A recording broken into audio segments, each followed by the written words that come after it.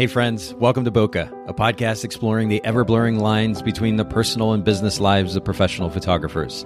This is your host, Nathan Holritz, and I'm happy that you can join me today in connecting with photographers and entrepreneurs as we discuss photography, business, and, oh yeah, that sometimes messy thing that we call life.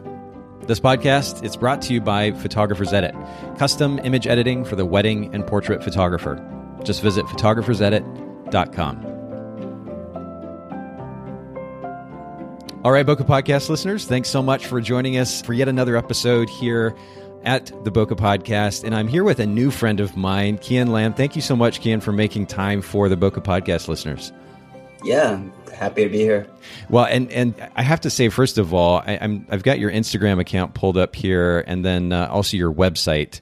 You know, I'm amazed sometimes at what our kind of pop culture, modern pop culture, particularly in the U.S., finds interesting, and who gets the following, and who gets the accolades, and who gets the fame. But I spent some time looking through your website today, and video footage, and of course your Instagram account as well.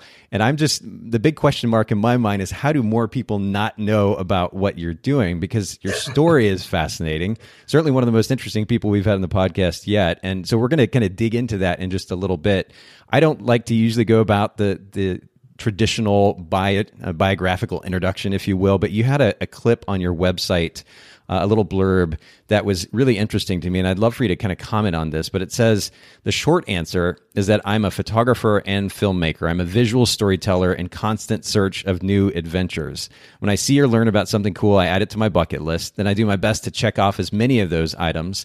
The longer answer has to do a little more with realizing how precious time is and learning unceasingly how to make the most from what I was given. So I kind of want to explore this a little bit. You know, a lot of people talk about the idea of living out loud and living life to the fullest. You are literally doing just that thing. But what drives that? What is motivating that?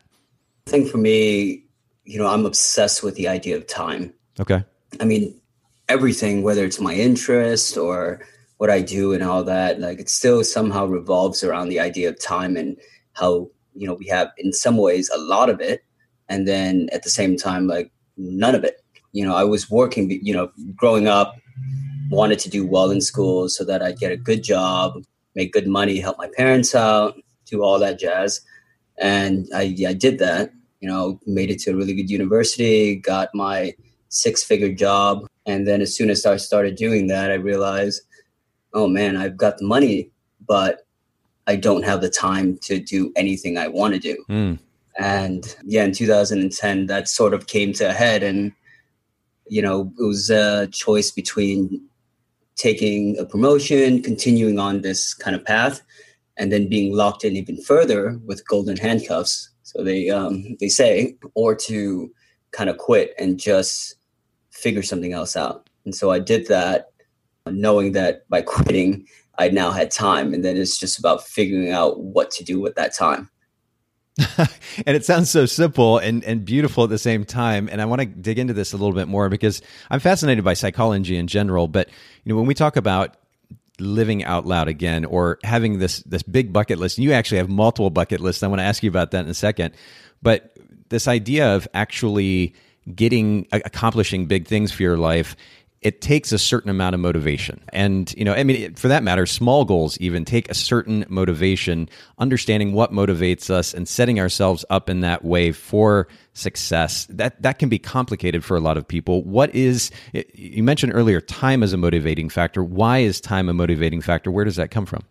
You know, when you look at it, right, like your whole life is kind of like a big story with a bunch of chapters. Yeah. And you know, you think about, oh, wow, time flies so fast. What did you do with the past year? You know, where did 2018 go? You know, and for that matter, where did 2017, the past 5 years, the past 10 years? And if you know, talk to people and they're just like, oh man, yeah, time flies. I don't know what I did. And for me, you know, I don't want that to be the answer. You know, I want to look back and be like, yeah, time flew, but oh yeah, this is what I did. Like, this is where I spent this month, or this is what I did the last 2 months. And, you know, when I look at it that way, then you're like, okay, you're making the most of it. You don't want to just kind of see life flash by, really, and look back and be like, oh, I wish I'd done this. I wish I'd done that. So with that in mind, and it has been in mind for the past 5, 6, 10 years. I don't know. I just want to make the most of every day. So whether it's like, accomplishing a big thing on the bucket list, or, doing something small, like, there's something I want to try, some food group that I haven't eaten. And if I happen to be able to do that today, that's great. And if there's like a bigger item, like actually I was in London the other day and I was hoping to go wing walking. It didn't work out, but that would have been a nice little random big bucket list item. To stand on top of the wing, Yeah. And yeah. There's something, there's a principle that I'm a huge fan of a guy named Tony Robbins. And one of the things that he talks about is the significance of pain and pleasure in our lives and how that ultimately drives our belief system. And I'm noticing, based on what you're describing here, I mean, that maybe the so-called pain or frustration that you were experiencing had to do with being stuck in this maybe almost monotonous existence in the corporate world. And the so-called happiness or pleasure that you're reaching for now because of that pain experience has to do with being able to get out from behind the desk, maybe literally and figuratively, and have the freedom, the flexibility to be able to actually take advantage of the opportunities that life gives you. Would you say that is largely accurate? What was that experience transitioning from corporate to being able to have all of this time, the flexibility to be able to go explore the world like you do? Yeah, no, I think that statement is accurate. For the most part, if you look at my story, corporate before and then sort of doing something completely different now, it fits into that mode. But actually, when I was doing my job in finance, I liked it. I woke up and I went to work and I enjoyed the work I was doing. I enjoyed the people I was working with.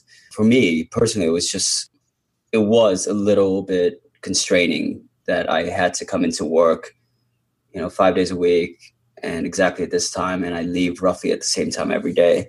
Yeah, transitioning was like a huge thing, just to go from having to do something every day to like, wow, where do I get to go today? Yeah. For the most part, I think, most people would agree with that if they ever get the chance to do it. But at the same time, where I was going with this is that, even with that job, it wasn't about like, being trapped or anything. As long as you're enjoying what you do, that's sort of what matters. That's interesting. But yet you still saw an opportunity to be able to experience life in a different way. And so you stepped away from that. You said back in 2010, and now for the last 8 years or so, you're literally crossing items off your bucket list. And for those of you listening in, if you haven't been to Kian's website yet, very simply, it is whereandwander.com. And we'll link to this in the show notes. You can also find him on Instagram at Hello Kian, Kien, as well. And the imagery there is just stunning. I mean, it's one thing to say that you want to live out loud. Your images indicate the fact that you're actually doing that. And I find it really, really fascinating. And by the way, for those of you listening in as well, you're probably thinking, Nate, you're not asking the same questions that you do with most of your guests. I literally scrapped my standard outline of questions today for the sake of this conversation because it just seemed like we needed to go a whole different direction. But I love that we've started off with the focus on time because much of what we talk about here on the podcast has to do with creating more freedom, more flexibility for photography business owners. It's easy to get stuck behind the computer, miss out on the opportunity to experience life. And I love that you're exemplifying that mentality, Kian. And to that point, I'm really curious because, again, it's easy to create a bucket list, or in your case, multiple bucket lists. It's another thing to actually follow through and cross those items off a bucket list. And I wonder if there's a way that you approach this that enables you to consistently cross things off. If you set a big goal, it can look overwhelming, and then you never really get to it. How do you actually make this stuff happen? So for my bucket list and for any bucket list, I sort of recommend having real big items on there, like go to space or, have $1 million in your bank account, and to kind of alongside that have a bunch of smaller items. Okay. And that's because it's, unless you are super rich or just super connected or super, super motivated, it's very hard to check off these big ticketed items every day or every week. I mean, some people do. So I wish I could do that. But there's some days where, It could be a small thing. I have on there, like, if I can remember correctly, like leave a meaningful 100% tip.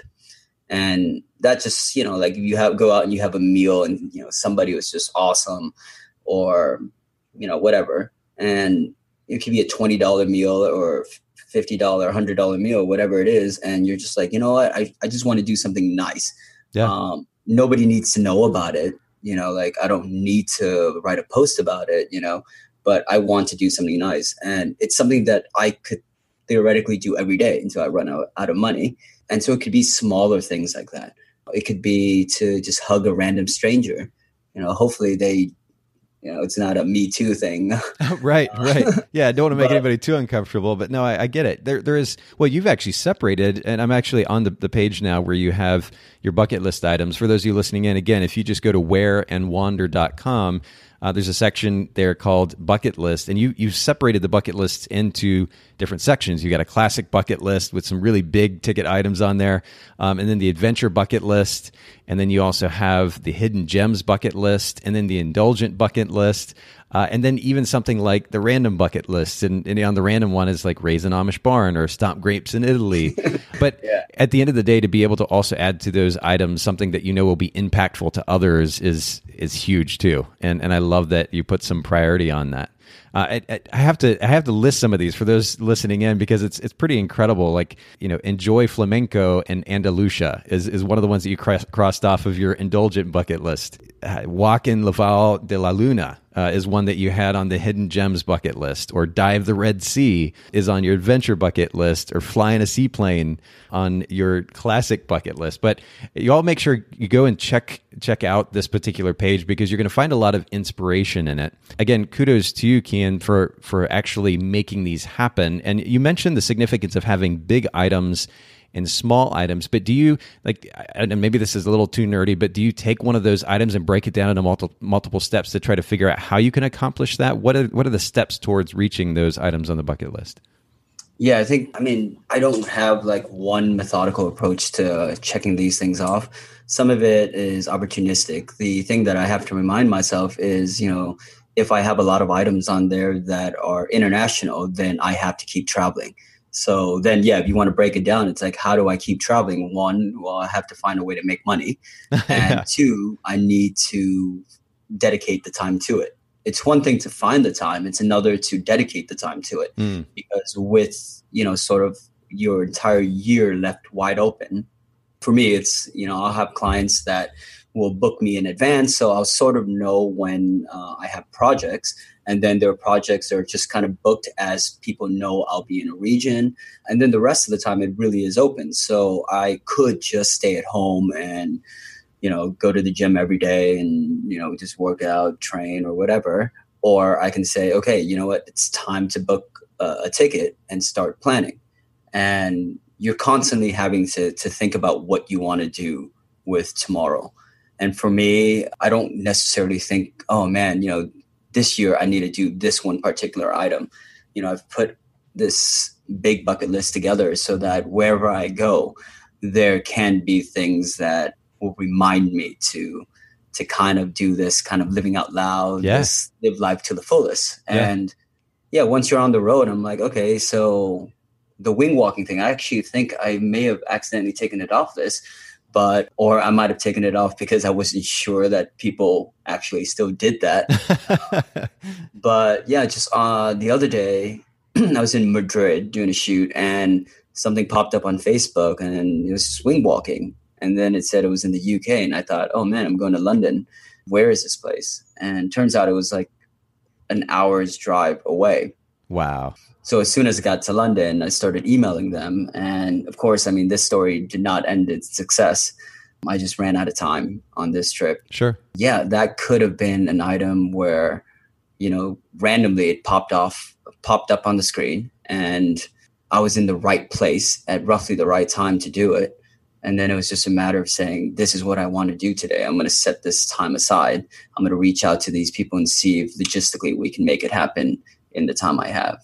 That makes sense. Well, and I think a lot of it does start with there is something significant to having a list to begin with because it keeps front of mind what you actually want to accomplish. I mean, this is true. We talk a lot on the podcast about the idea of having a big picture view is what I refer to it as, but basically long-term personal goals that then drive the business model, which drives, of course, the target client, the price points that you charge, et cetera, the amount that you even shoot in a year.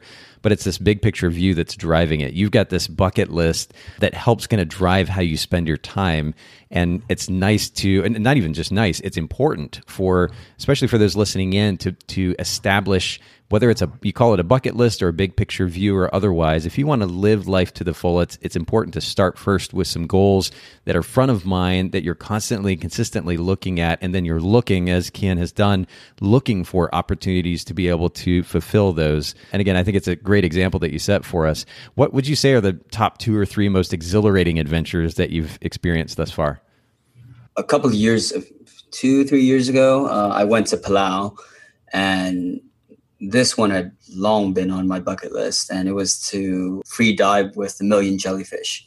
And you may or may not have seen it pop up online, social media from time to time, but there's this lake in the island of Palau, which is roughly between a few hours between Japan and Philippines and Guam. Okay.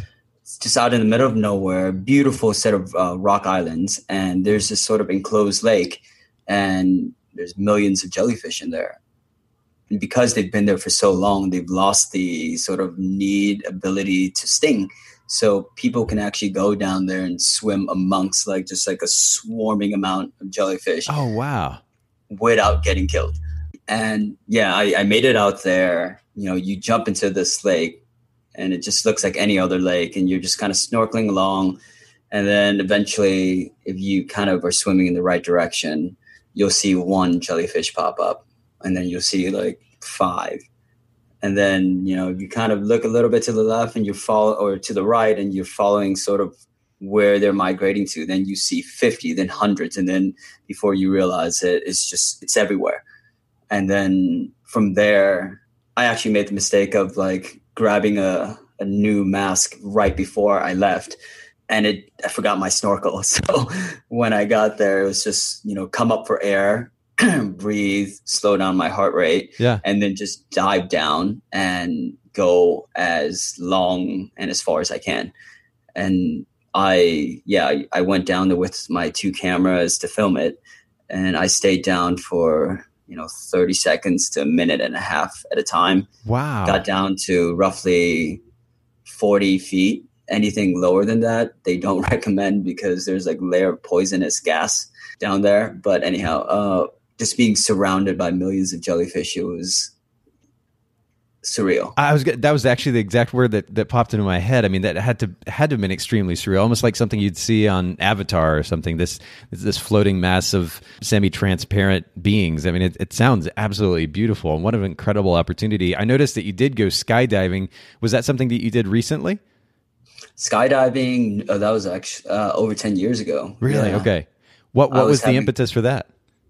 I was having lunch with a friend in Sacramento, and we said, let's go skydiving. And she said, there's a place 40 minutes from here. And that was it. And did you just go that day, or did you next day? Was it right away? No, it was right away. We paid for lunch and then we went skydiving.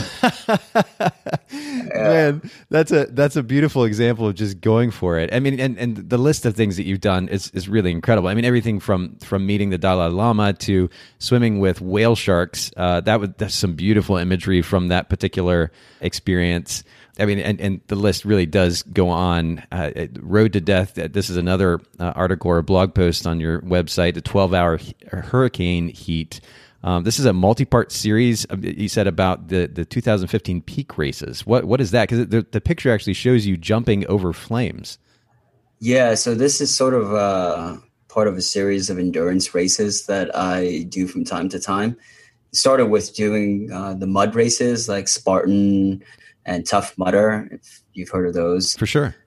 And, within this, there's sort of a niche group that takes it a little bit further. They do more like group oriented, or some are individual, but it goes 4 hours. instead of like a typical mile based race. And then some go 12 hours. And then they go to like 30 something hours. And then there are races like the death race that go as long as 3 days. So as you're doing it, and these are, to kind of clarify, these are races where you kind of just show up with a gear list that they provide. And then you have no idea what you're expected to do for the duration of the race. It can be anything from, like as simple as like, okay, just run from this point to this point, and it'd be like a 20-mile run. Or it could be something like, okay, well, you've got to get from this point to this point, but you need to fill up this 5-gallon bucket with water and carry it on your back while doing that. You can be chopping wood for 8 hours. In one race, I was actually tied to 9 other people hiking for, I think, 18 hours and 20 something miles with no shoes on. Oh, my word. No clothes. They told us to just strip down to our underwear, take out a rope. You just had to tie it around our life jackets, tied to 9 other people. And then we just kept hiking barefoot through the mountain for a long time. And that's the race. I've never even heard of anything like that before. That's so bizarre. Yeah, it's one of those things where, people think you're crazy for doing it. And obviously they ask why you do something like this, especially races that last for multiple days and you don't get sleep and your feet's hurting, you lose toenails and things like that. And part of it is short answer is just to see what you're capable of. Yeah. How far you can push yourself mentally, physically, psychologically. And the goal of the race director is to push you in a way where they want you to quit. They want you to break. And your job is to not let them get you. It's as simple as that. So that's interesting, though. It sounds very similar. I had the opportunity a few years ago to race triathlon. And to your point about learning what your body is capable of and learning how to push yourself through uncomfort. I think we can all stand to have those experiences for the sake of personal growth, psychological growth. I think it's really important for us to have those experiences. But then, I don't know, there's a tendency for most of us to just kind of function in our comfort zone. And there's something to be said for having experiences that we go for, despite the fact that we know that we're afraid of them. I mean, for me, I've been skydiving a couple of times now, and I have a deathly fear of heights. But it made sense to go after that fear and to confront it. I noticed that you actually mentioned in your article about skydiving that when you're up at 10,000 feet, you're almost not afraid of heights because you don't get the sense that you can actually fall off and fall 10,000 feet. It's a whole different perspective. Yeah. But regardless, going for something like that challenges logic almost. I think it's something that we need to do from time to time to really feel. I mean, I literally had a physical buzz for about 45 minutes when I landed after that first jump. It was just, I mean, you feel like you can own the world. And that's not something that somebody sitting at home watching Netflix can have. It's not an experience that they will be able to relate to. So it doesn't mean that everybody has to jump out of a plane, but I'd highly recommend those listening in, do something that scares you a little bit. It'll make a big impact on not only how you feel as an individual about yourself, but it also makes a big impact on your perspective, how you see the world. And speaking of perspective and heights, I noticed that you went and flew a stunt plane. What was that about? Yes. So I was driving through New Zealand and I wanted to make a video where I just basically did New Zealand is known for their adrenaline-based activities. Yeah. So bungee jumping, canyon swings, like these jet boats that, hug the cliff from like within inches, going 60, 70 miles an hour type of thing. And so I just wanted to experience all of that. And, but I hadn't heard about the stunt plane thing. We drove up to Abel Tasman, and that morning my friend wanted to go skydiving, and I just wanted to sleep because I'd already gone skydiving. Yeah. And then so we drove to the airport, the airfield where the skydiving was, and I had emailed this company about their stunt plane thing, and I completely forgot about it. But apparently, where I parked was right next to where their base of operations was. So they kind of looked out the window and saw my email at the same time and be like, they're like, "Oh, are you still in New Zealand? Do you still want to fly? We've got an opening." And at that time, I'd woken up and driven to eat lunch. And then my thought process, and, like I was almost ashamed to say this, but I was like too lazy at the time to want to drive 20 minutes back to the airport. Sure. Yeah. I'd just driven out to get some food. And I'm like, oh, do I really want to pay this much money to do this thing? And then, like I had to do the thing I do all the time, which is to remind myself, snap out of it and be like, hey, look, when are you going to be back here? You've never heard of a place that allows you to just fly a stunt plane without any training type of thing. Do it. So then, I emailed them back, came back, and within, I think, 40 minutes of responding to that email, like I was sitting in the cockpit of this 2-person stunt plane. Yeah. And you get into that thing, you get like 5 minutes of training where the guy holds a wooden airplane model. And then he's like, this is what we're going to do. We're going to go up, we're going to dive down, we're going to spin to the left, we're going to spin to the right, barrel rolls and figure eights. And then we'll have a couple of surprises. And then he shows me what effectively is supposed to be like a joystick, but it's a stick. And you push the stick forward. If you want to dive, you pull the stick back if you want to kind of go up. Right. Left if you want to like roll the plane to the left, and right if you want to roll the plane to the right. And that was it. Right. And then you get into the plane, he takes off, and he tells you to watch out for other planes because he can't see anything from back there. Yeah. And then once you get into the air high enough, then he's just like, all right, he shows that his hands are up in the air, in the camera that's recording all of this. And he tells you that you are in control. And then it's just, listening to his instructions to go left or right. And within, again, 30 minutes from the time I sent the email, I was sitting in the cockpit, and like 15 minutes from that point, I'm up in the air and I'm doing like a, leftward barrel roll. Yeah. And it was insane. Probably the one thing that I recommend to everyone heading to New Zealand if they happen to be driving through Abel Tasman. Well, and there's literally a picture on your site of you're upside down, you're looking toward the camera on the left wing. The pilot or the instructor is in the back with his hands sticking out of the cockpit, showing he's not flying the airplane, and you've got this plane upside down. It's an absolutely incredible shot. What an experience.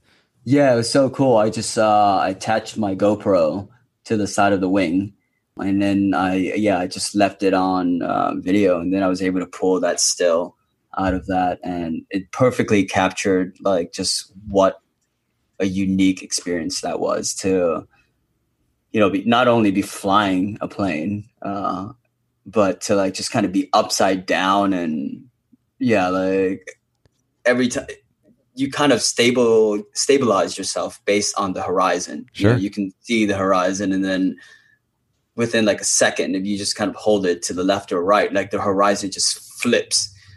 It's not like a slow thing you see like when a commercial airline is kind of like turning.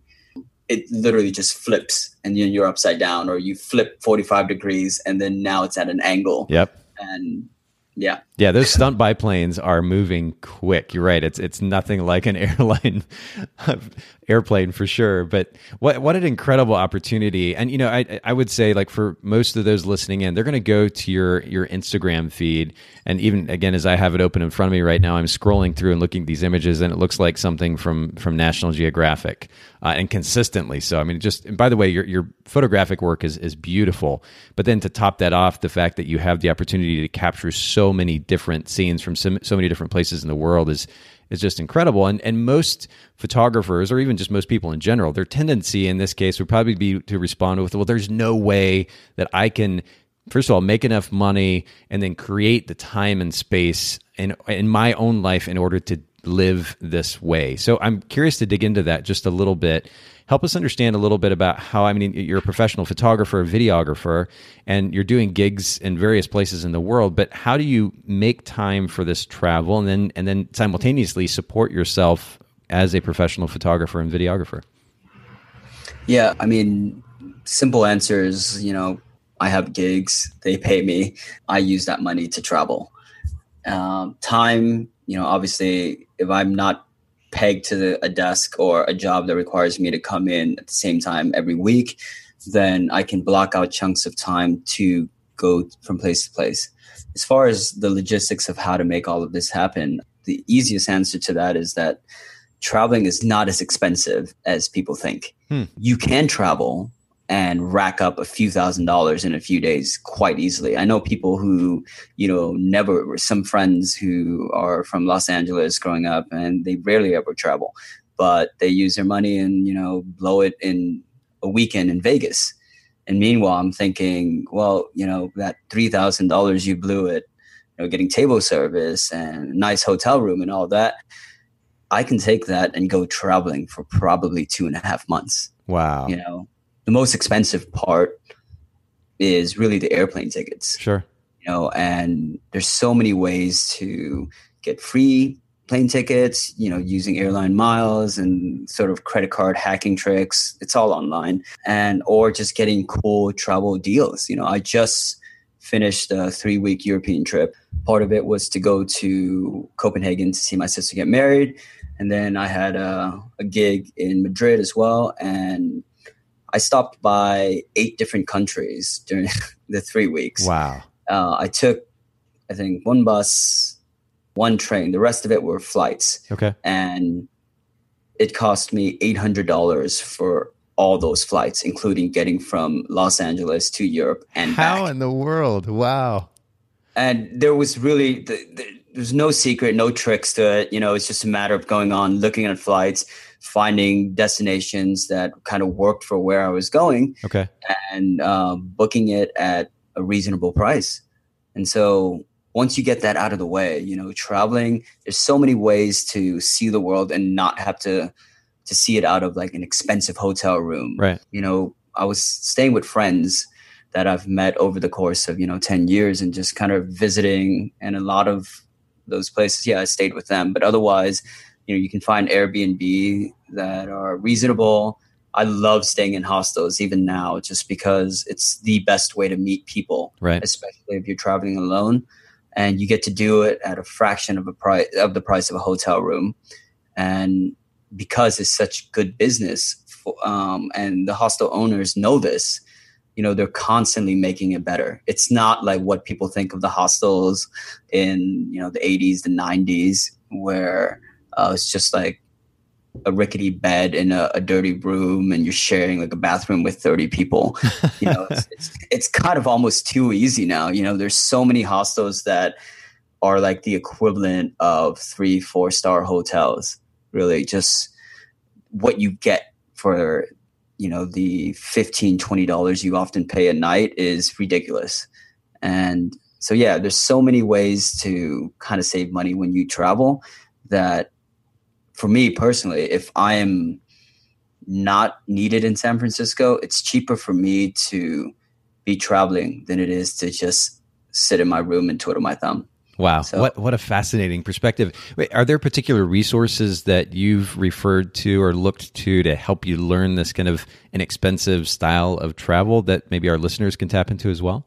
I mean, a lot of this kind of I've just picked up over the years. Okay. But there, you look at sites like, I guess, the Points Guy or Million Mile Secrets or something like that. Okay. These show you sort of how to do the credit card hacking. Yeah.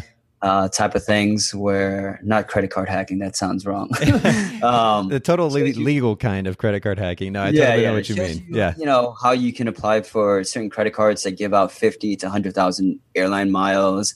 And, they kind of show you how you can hit the minimum spend limits without having to actually spend, the $3,000 to $5,000 to get those points, so that almost anybody can do it. And I know because, I've suggested this to a lot of my friends. I've suggested this to people who weren't making a lot of money, and they were able to get some use out of it. I mean, your miles will vary on how many credit cards you can get at a time. But I mean, I've since racked up at least 700,000 miles that I haven't used yet. That's amazing. Just from this. And sites like that would be great. Obviously, I've been trying to write more about this on my own site, Where and Wander, just to kind of help people without sort of all the BS. Sure. There's one of the things I say is like, I do earn my money through photography and filmmaking, and not necessarily trying to sell like a specific program on how to travel, for example. Oh, sure. Yeah. And so for me, I want to give out this information and resource without sort of all the extra clutter. I had an article recently on just how to find cheap flights. And like, first thing I say in there is there's no secrets. It's just, there are people out there who are searching for cheap flights every day, and they'll send it out so you can tap into that resource, or you can just look at sites like Skyscanner and Kayak and, play around with your different options. I'm trying to find some cheap flights for my brother right now to get to Europe and kind of to go around. And the biggest thing in there is flexibility. Okay. I was telling him, like, where are your in and out dates? Where do you want to be? Where do you need to be? And the more rigid that schedule is, the more you're kind of subjected to whatever the pricing happens to be. Interesting. Right now it's summer, it's going to be expensive. And if he wants to, let's say, fly into London, fly out of Budapest, then there's only so much you can do. It's going to cost so much. But if he's a little bit flexible on dates, for example, he might want to fly out on a Tuesday or a Wednesday or a Saturday, which are days that I find to be the cheapest, and maybe hop over to fly out of Prague or Vienna, or even just hop back to London and fly out of London. And so when you play around with these options, which requires a little bit of time and research, you can get some pretty good deals, so flexibility helps a lot. That's incredible. Well, I really can't thank you enough for making these recommendations. We'll certainly link to the resources that you mentioned as well in the show notes for our listeners. I do have one other question, though. I mean, you emphasize the fact that you are making money as a professional photographer and videographer, and that funds these trips. But I guess a question that a lot of our listeners will probably have is, how do we get those international gigs? Because photographers are having a hard enough time in many cases getting a gig across town, much less in Barcelona or in London or otherwise. Have you taken a certain approach to business that's enabled you to get many more international gigs? Yeah, I guess, I think visibility is the most important part. No one's going to hire you in London or Madrid if they don't know you exist. The second thing is there a value proposition in bringing in somebody from San Francisco instead of just hiring local? So you kind of have to tackle those two problems. The first one with visibility, for me, it's about doing cool things, writing about cool places, filming personal projects on my own that people would enjoy watching. And if that happens to be shared and more people get to see it, like, one of my time-lapse video, when it first came out, it was one of the first videos I created, and it went viral. So when you say viral, I was just looking at this today. We're talking over 4 million hits at this point on YouTube. We'll make sure to link to that in the show notes. But yeah, amazing. Thank you. And, with that, right, you have that many more eyes on your product. And the sad truth is, like, there's so many talented people everywhere. Yeah. But when it comes time to hiring somebody, the hardest part is the research cost. There's so many photographers out there, so many videographers. Where do you start? If you were a production manager, a company, or like an owner, and you're like, I want a video for my company. Do you start with Google? Do you just Google in, Madrid videographer? Or, that's generally what people do. The other is just to kind of go with what or if someone happens to pop on the radar. And with Instagram, with Facebook, this happens often. You just see random people popping up, and you're like, whoa, that person is doing something cool, or, oh, wow, he's talented. And the thing is, like, that person may not even be the best person. And for, there's so many people out there that it's more likely than not that that's not the best person, but it's a person. And now that here's somebody who's capable of doing something that you need. Yeah. And so it's a matter of reaching out and saying, okay, hey, can we make this happen? Whether it's a price thing, a time thing, a location thing. And yeah, so my approach is to, when I can, I fund my own projects to go to the places I want to go and shoot the things I want to shoot, and make the videos that I want to shoot, or the videos that clients might want to see, and try to get it seen. Like that part I can't really help you on. I'm still figuring it out. It's hard enough to kind of get viewers and followers, as everyone knows. But there's a certain amount of, I mean, the consistency in which, if even just looking at your Instagram account, the consistency in the content that you're creating is pretty incredible. So when you're talking about, you mentioned two really interesting points. One was visibility. You're consistently and constantly creating content that may be interesting to a potential client. So there's the visibility. The value prop, I'm curious, are you kind of minimizing the cost to the potential client for travel because you're going to travel anyway? Or how do you bring a value proposition, as you said, for somebody who's in Barcelona or in Spain or otherwise, to hire somebody from San Fran? Yeah, absolutely. I mean, when it comes to value, if you're looking at a big company, right, chances are they've got the budget to fly you out there. So if you're lucky enough to work with a bigger company, then that's not a problem. When you're working with companies that are sort of right on the edge of that decision-making process, then it does help. Like, for example, with my recent client in Madrid, they found out that I was coming to Europe. And so they reached out and said, hey, if wherever you are in Europe, if we flew you to Madrid, put you up, and then paid you for this project, can you do it? And so we worked back and forth. And, in that case, it was like, okay, well, do I need to shift my schedule around? Do I need to change my flights around? Is it going to cost me anything?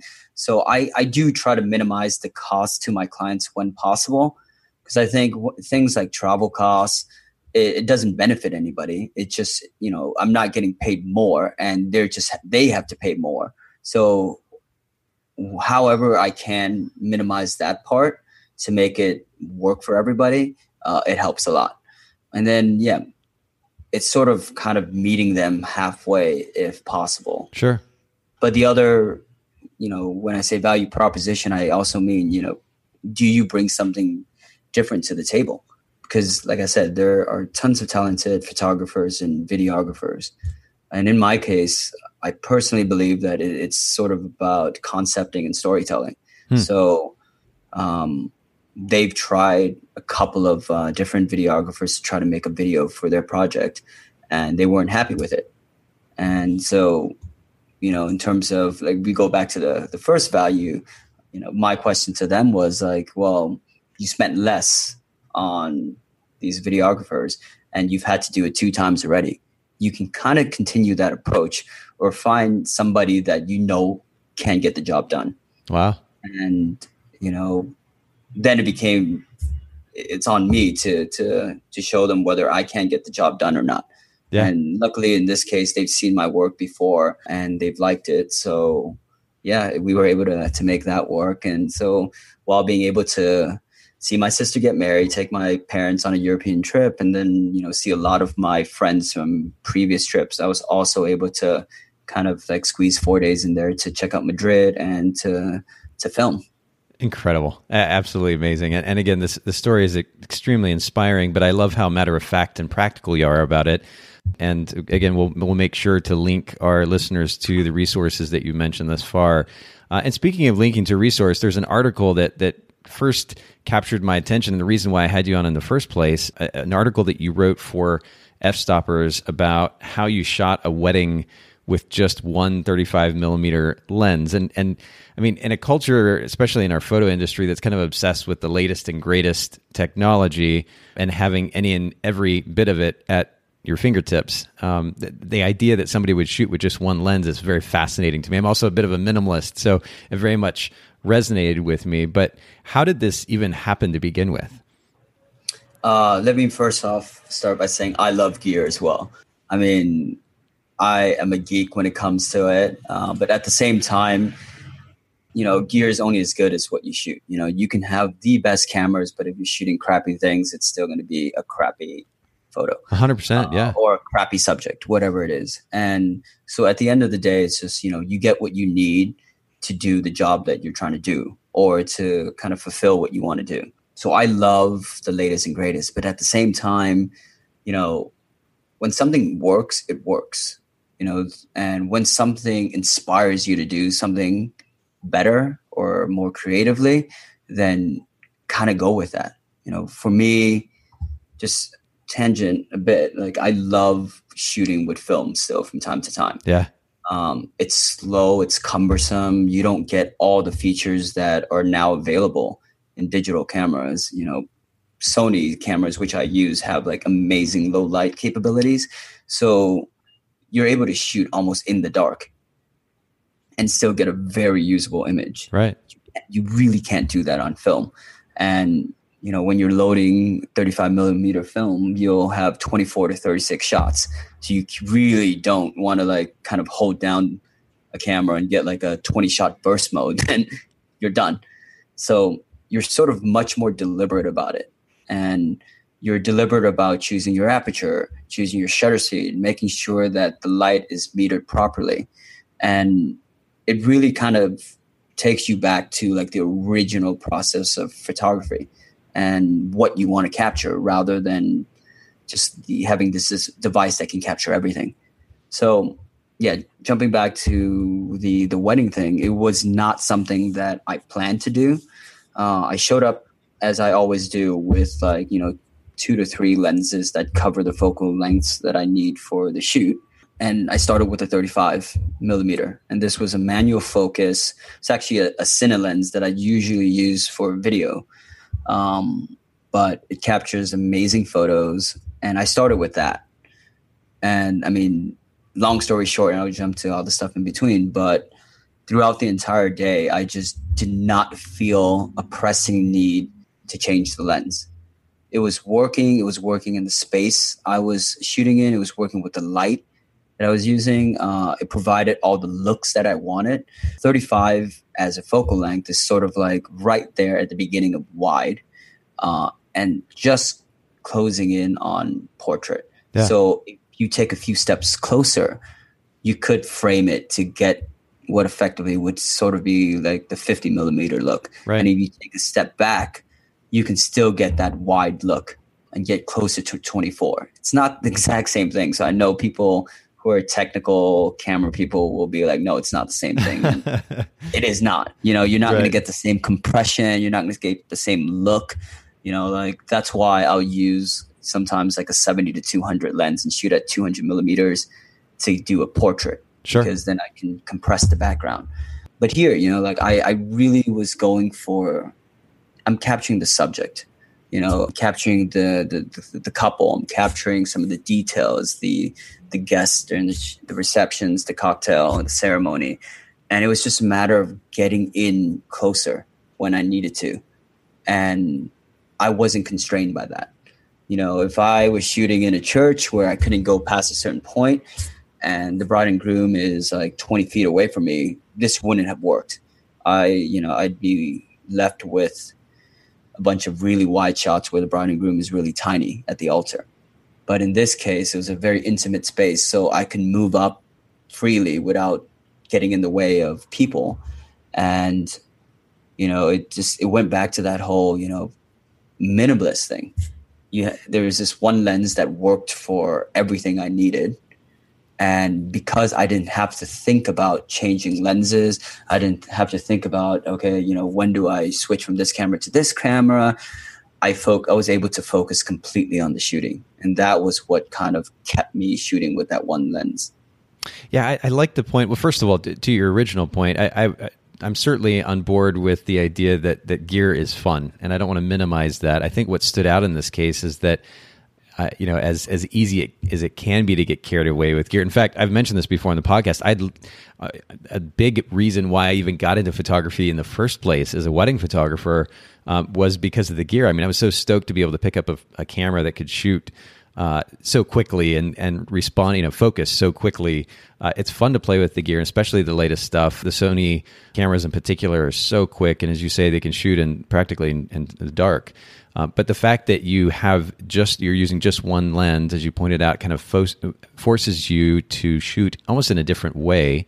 And I like that. I love shooting with my film camera as well. I've got a couple of them, but one in particular, a medium format camera that also forces me to shoot in a different way. everything is manual. It's medium format. It's going to be slow. Likely I'm going to even put it on a tripod. And so it forces not only a different perspective, but a different approach. And I like the raw experience that comes from being forced to use a particular kind of equipment that limits me, but in a sense then almost maximizes the amount of creativity because it forces you to think different. So I love your perspective on that. The big question that I have is how I'm looking through these images and the article that was posted to Petapixel in this case, and I was noticing that the images, you wouldn't have guessed just by looking at the wide variety of the images that they were only shot with one lens. It is, as you're saying, verging on wide angle. It was just a matter then of moving in close, stepping in close, and stepping back. And did that make the clients nervous at all that you had to step in closer to them versus shooting with a 70 to 200 and being able to stay out of their space? No. Short answer was no. They weren't. They never felt like restricted or claustrophobic by the fact that I was constantly close to them. And I think a large part of that has to do with how you interact with your clients. And for me, that's a huge, like probably the biggest part about what allows me to do what I do when I shoot weddings is interacting with them, getting to know them before the day. And by the time I show up, I'm not just a vendor that is like, hey, I'm your photographer, by the way, let's get shooting. I want them to be comfortable with me. And if we haven't had a chance to develop that rapport prior to the wedding, then it's about taking the time in the first hour, getting them used to what I do. When I'm shooting the getting ready, I'm going up, I'm being playful with the fact that I am coming up close. And, you might get an initial like, whoa, not too close, that's people's natural reactions. Like, they think that it's going to focus in on all their blemishes and whatnot. Right. And if you can play that off and make them feel comfortable, then as the day goes along, people forget that the camera is even there. You want to get to that point where first the client forgets it and then all the guests forget it. Whether, I'm moving around during the ceremony or kind of pointing a camera into people's face or even hiding behind another person and kind of shooting using that person's frame as like a foreground blur element. You want people to be comfortable with that. You don't want to be the guy who looks like he's creeping in the corner, snapping a shot of you drinking, having your gin and tonic. So yeah, that's a huge part of that. And then being able to kind of do this effortlessly makes it easy for everybody.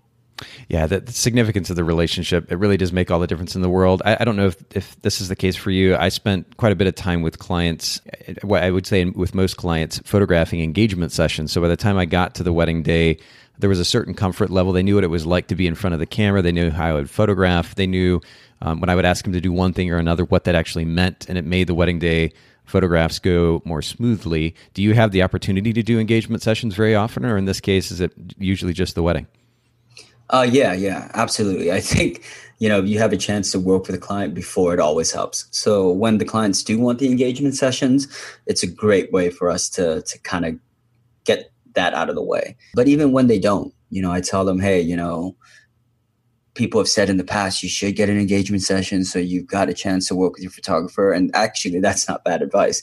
If you kind of see a certain work on the portfolio and then you shoot with the photographer, turns out you really don't like their work or you're not comfortable with them, then you have the chance to kind of like maybe find another photographer for the big day. But yeah, for me, even in the sort of consultation period, I want to kind of not hide anything. I want to put it all on the table. Yeah.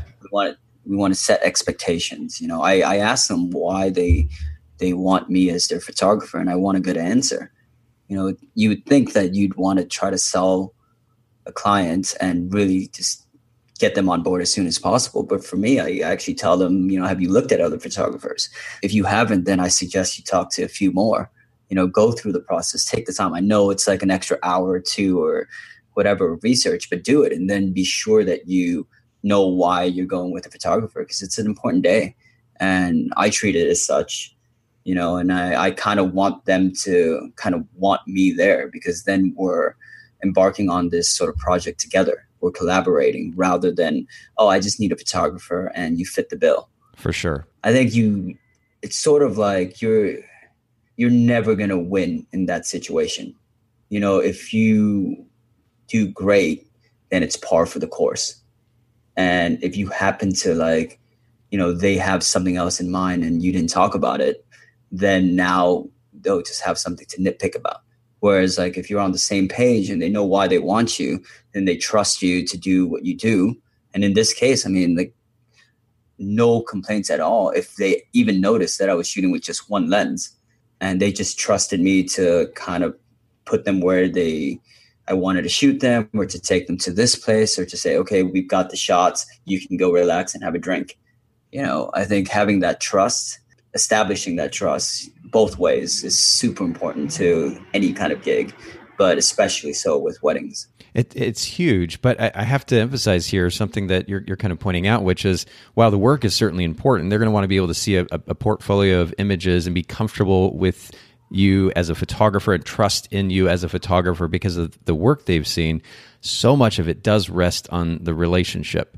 And, as much as I hear photographers say, I'm an introvert, it's so important to learn to develop social skills that enable you to develop relationships with your clients or potential clients very, very quickly. Part of that does require a little bit of vulnerability, but ultimately it can translate to much more effective photography on especially a wedding day when you got to move so much more quickly that they can trust you and what you're doing. The fact that maybe you only have one lens, but you've got to learn how to connect with those clients, because ultimately it will translate to images that are much more emotionally vulnerable. I mean, you can see that in the images that you photographed of this couple, this beautiful couple in this article. But just to close our conversation today, Kian, what are a few principles, and you've alluded to these, I think, a little bit in the conversation already, but are there a few principles that enabled you to photograph with just one lens that maybe our listeners who are curious to try something like this can apply to their photography as well? What were the principles that drove that? Yeah, well, the first thing is you really have to respect the subject. And what the one sort of intangible thing that I've learned over shooting this for years is, it's not about how many shots you take. We go back to gear and you can shoot 10 frames a second, 20 frames a second. You can just snap away and then go through and pull out that best shot. That's one way to do it. But that there were amazing photographers in the past who were able to do it, snapping one frame every minute. Yeah. And part of that is sort of connecting with the subject, respecting it. When you can anticipate a moment, then you've sort of kind of wiped away all the moments outside of that don't matter. Then it's a matter of using your skill and expertise to be able to snap at that right second amongst 3 seconds versus looking at the subject across an hour. What are you looking to capture? If you're much more deliberate about it, and shooting with one lens forces you to do that, especially you're saying, with shooting with medium format, you're setting every setting, and you might even have to put it on a tripod. And so it's going to take you time before that shot and then time afterwards to break down and then get to the next shot. So in this case, shooting with a manual focus lens, I know that I've got to be ready. I have to know how to use the lens. It's not, just press down this button or turn this way, zoom in or autofocus. You have to know how to use your lens. And the more you do something like this, it's kind of a circle. The more you do it, the more you get better at it, the more comfortable you are at it, and the better you are at using that lens. And so this wasn't the first time that I shot a lot with this lens. When I travel, even though it's a bigger lens than I'd like to take with me, it's still a lens that I love using. And so I use it a lot and I'm comfortable with it. I know how to kind of dial in on that little bit of focus change. So even if people are moving fast, I kind of know how to anticipate when they might move right into the range that I'm focusing on. Or if they're not going to move into it, I know how I can move to where they are. And just kind of respecting that, being slow, anticipating, being deliberate about it, it's how you're able to kind of get the most out of your gear. So it doesn't matter if it's a zoom lens or a fixed lens. In this case, it was a 35 millimeter fixed lens, but most people can shoot an entire wedding with one lens easily, the 24-70. And usually that's like sort of like the workhorse lens for most wedding photographers, because you go from wide to just from 24-70, and you get wide and you get a bit of telephoto, and you should have all the range you need. But it does make it easier because, you can stand in one place, zoom out, zoom in. In this case, you really have to move. And that means if, a zoom that might take half a second might require like another second for you to step forward that many steps. And so you need to think about that. You need to anticipate that. And the beauty about it for me is that it really brings you into the moment a lot more. It gets you really thinking about the subject, what you're trying to capture, rather than just capturing and then hoping that you can crop out of it, and crop your way into a shot or, pick the best shot. So, yeah.